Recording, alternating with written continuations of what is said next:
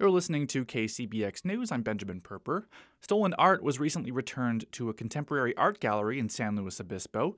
Last year, the paintings were stolen just before their local premiere.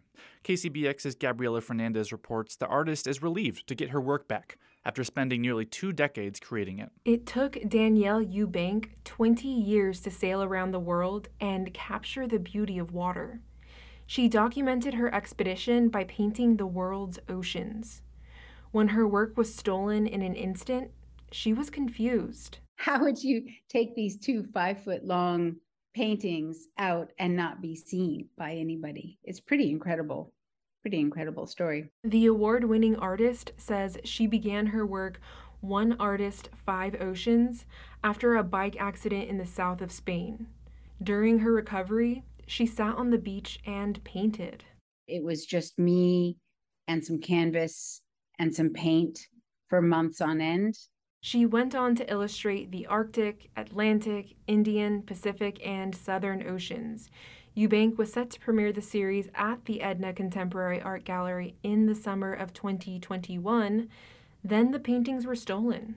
The owner of Edna Contemporary, Cheryl Chestnut, says the paintings were taken out of her truck.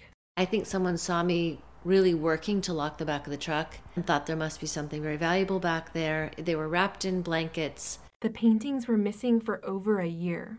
But a couple weeks ago, Chestnut received a phone call from a young woman who said they found the art. They said, I don't want to go down for this or anything, but I have some artwork that I think was stolen. Chestnut says she asked the young woman to send a photo of the paintings for verification.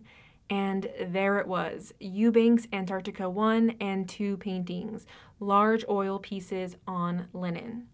Chestnut drove 40 minutes just to get them back. They still had the plastic edge wrapping on it. They were a little dirty, but it was just weird. Now the show is back on. The paintings will premiere next month in downtown SLO's Edna Contemporary Art Gallery. For KCBX News, I'm Gabriela Fernandez.